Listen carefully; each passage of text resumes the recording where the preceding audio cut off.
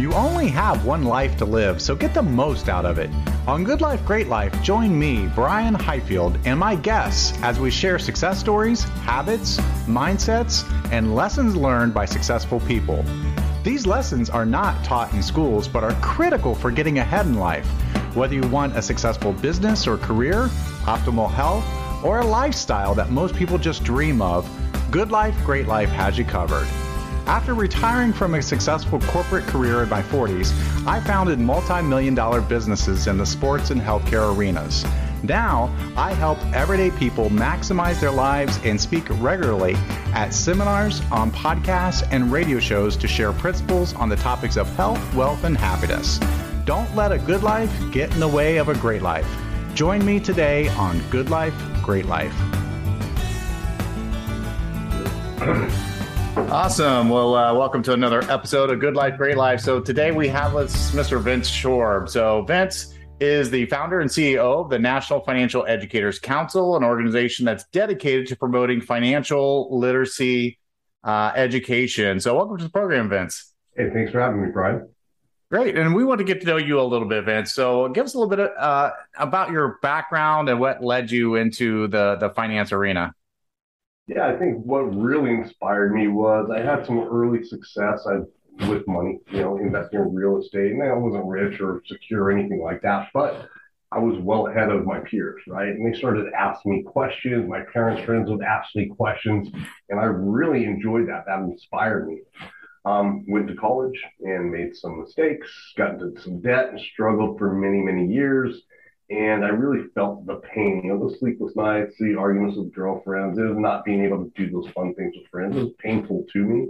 And it took me many years to recover from that. And during that time, people were still asking me questions. And I kind of felt like I thought I was on the right track, but I didn't feel that sense of, hey, I really belong here helping them. So after college, I decided to get into financial services, really to help people like myself and others avoid the issues that I was in. I love talking about money and helping people with their finances. And after about 15 years in that space, financial services, I just felt unfulfilled. I felt like I was putting a Band-Aid on people's problems. I was in the real estate mortgage industry at the last, and what they would do is they'd refinance, get them all taken care of, lower their payments, set them up on encourage them to save all that money.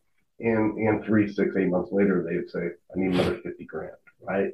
I just felt like I was just a big cycle of really not helping people, but just doing some temporary support for them. And I went up to my parents, they live up in Montana, and had a great conversation with my mom. And she said, in high school, you were always so upset and frustrated. They never taught you about money. I was always the guy in the back of the class reading my dad's investment books. I was so into it. And she said, you were always into that. What about something like that? And from that conversation on, I completely changed the direction of my life.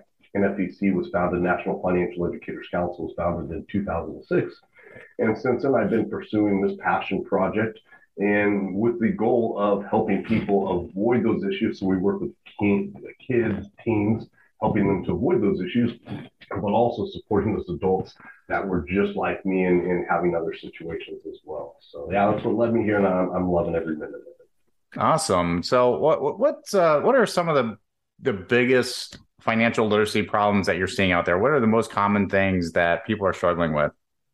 Yeah, I think the biggest one is just people live above their means, right? They want to live that good, great life now when they have, okay, I can get by life right now. And it's tough because from childhood, we're inundated with advertisements, buy. You need this to look cool, and very highly sophisticated ads towards kids. It's not taught in schools with the amount of rigor we need. Parents aren't teaching their kids about money. So they're growing up feeling, hey, I need to keep up with the Joneses, but the Joneses nowadays are global, and it's influencers. All these things are influencing people to really live above their means, and we see a lot of it with some of their larger expenses. They want to live in a much nicer place than they can afford. They want to have that car. I remember going to college in my beat-up green Toyota pickup, 1970 Toyota pickup, dents all over, barely hanging on. And you drive by colleges these days like Mercedes, nice cars. So I think it's just that overconsumption at an age when we should be putting that money aside for that future great life. Yeah, and you see it all the time, right? With people, and I've seen it with a lot of my customers before. They'll show up in that brand new Mercedes, be dressed to the nines, but they don't have the money to pay other expenses, for their for whatever they're consuming. So we see that, and perfectly understandable. But I mean, people, where can they turn to get financial advice? I mean, right now they're getting it probably from not so good sources, right? Yeah. But where are good places for them to go? It's very tough. There's so much information. The beauty of today, there's a lot of information, but that's also a problem if you can't go through and understand, hey, what's good guidance and what's not. So when we look at the vast majority of Americans, that 66% roughly, that is either struggling or barely getting by. Really, when they're turning to people, it's typically salespeople trying to sell some sort of product. So if you're in debt and you're searching, you might run across a bankruptcy site. Like, oh, do bankruptcy. You search a little more, you're in a debt consolidation site. Okay, do debt consolidation.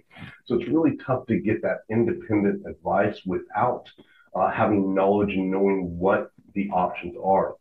Now, I'm a little biased here, but we train financial educators and coaches, and those are great places to turn. And when I say educator, that extends to people like yourself, other podcasters, hosts, those people producing good quality content without ulterior motives. So one of the things we tell people is, hey, what is their end objective?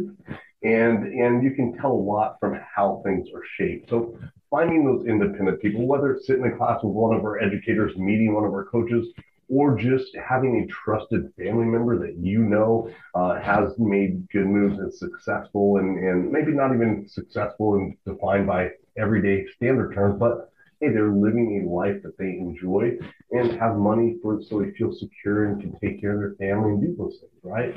So finding those people, getting those answers, and so forth. Now, the upper percent of the population obviously has more financial advisors and mortgage brokers, and these people that can give more specific guidance in one area that they're focused in. But I still think it's valuable to have that knowledge for yourself, so that, hey, if your financial advisor tells you let's make this investment, right, you're not laying in bed at night going, is that the right thing for me, right? You need to know, so it adds that security for people. Yeah, and so it helps to have someone in your corner that, like you said, let you trust, so you can sleep well at night and not second guess decisions you may make. So I mean, most people, let's face it, right now are kind of living paycheck to paycheck, living probably, like you said, living above their means. So in a general case, what is the first thing that you would advise someone to do, or what are some of the general things, some of the general principles that you would give that person to get out of that situation and maybe really start looking towards their future? Yeah, we try to simplify it first. I think people feel overwhelmed by personal finance. And really, it's not that difficult of a subject, but there's behaviors, habits, past, really damaging emotional situations people have gone through. People have seen their parents lose their home for money, or they've struggled and just had, divorce because of money. So, the first thing is to simplify it, right? It's not that, it's not mysterious. Here's the things we need to focus on. And really it comes down to, the big ones are how much we're able to save per month, right? And that's basically income and expenses. So we try to simplify it so then they can see the big picture and what we're trying to help and how we're trying to help them accomplish that. And then just also, let them know that, hey, we're not making logical decisions all the time.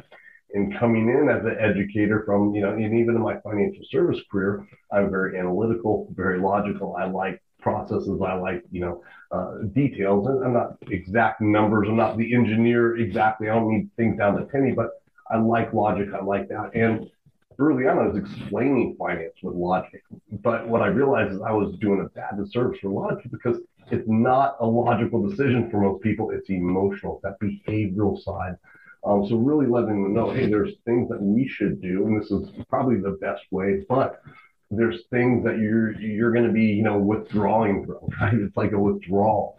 And I always relate money just like weight loss, right? Because it's not an immediate overnight thing.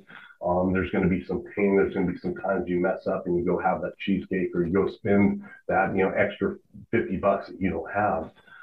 So simplifying it, letting them know, hey, there's going to be ups and downs. And even if you get everything right, it's not always a guarantee of success. So, I wish there was a golden egg. Here you go, do these steps, you're going to get there. But as you know, being a business owner, it's like there's things that happen. And we need to have that confidence to react quickly and do that. Hey, if we can simplify it and just help people understand that, hey, identify, is this an emotional decision or is it a thoughtful, logical decision? I think those are the foundation of what we do. Yeah, and I mean, let's talk about the root of the issue. I mean, we're not educating kids really at all. I mean, financial literacy. I mean, basic concepts. I mean, home economics class. I don't even know if they teach that in school anymore. And I run into, when I coach high school sports, and I ran into 18-year-old girls who have never written a check. They didn't know how to write a check. Their mom gave them a check to fill in the amount. And they're showing to me like, what do I do with this? I mean, where's the problem? Yeah, I would say it starts in the home, right? We need to, in a lot of parents think they teach us in school. They don't, right? So it starts in the home. Parents, we need to start teaching kids young. A couple interesting studies. Brown University put out a study on work ethic. So work ethic habits start to form by age 9. And financial habits, a study from Cambridge University points to age 7. Again, those factors I mentioned before, advertisers and social influencers, et cetera, have a major impact there. So at that age, they're forming these habits. So the parents, we need to start shaping those early. I always suggest a system of chores where they're contributing to household bills, saving money. But it's critical as well that schools are involved. I mean, we're teaching such outdated subjects. We've been teaching the subject for 100 years. We have computers now. Once we had computers at this capacity, it should have completely revamped the entire subject matter that we teach, but it hasn't. And money is a subject that benefits 100% of students. If we look at topics above the high school level, the numeracy, the literacy at the younger age, you need that just to survive in the world. But when we look at that for an engineer, maybe you do need that higher level math, algebra 2, trig, statistics.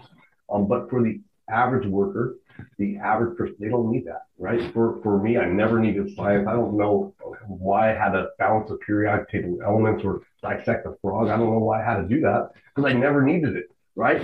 So, there's a lot of things that are being taught that benefit such a small percentage of students. Even those STEM subjects, they point to about 15 to 20% will really benefit. The rest are just sitting through. And I have friends in high school, I remember, that were just struggling with the subjects, and they were so brilliant in other areas. One guy, I remember, a great mechanic, could build all this stuff, fix any type of car, but he was just struggling and just made him feel really bad and not worth anything. But money's a very simple subject we can teach. Every kid get it, and they're excited to learn about it when we present it in a way with, here's what you want to do, here's the vision for your life, let's get you there. I think they feel it's practical, and it's something that we're pushing to get into schools as well.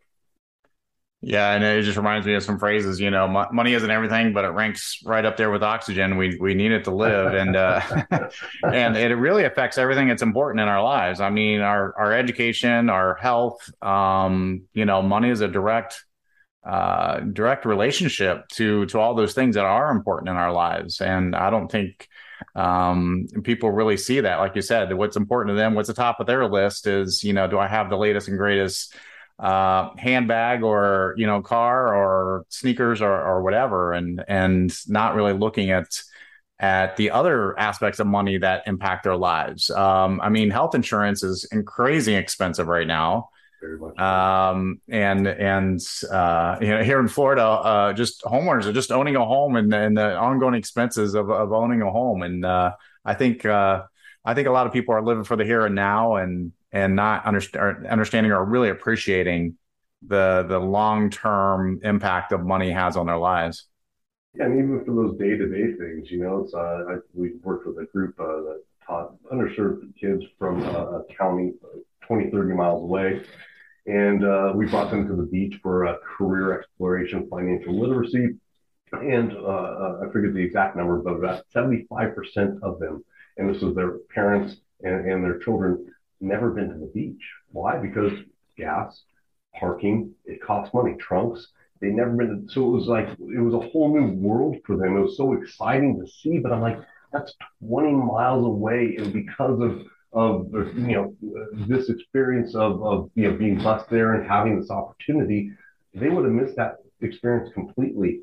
And it's for less than $100, but for a lot of people, that is a major hit on their finances. So, I want people to have experience with their family, their friends. Hey, put those in, nice to look good, all this stuff. But there's more important things, and I think we're a financial literacy company, but I don't really see money as that. I see it as a wellness of how you can live, as being able to meet your minimum ability to have security and overall needs met, while still being able to look toward the future with excitement.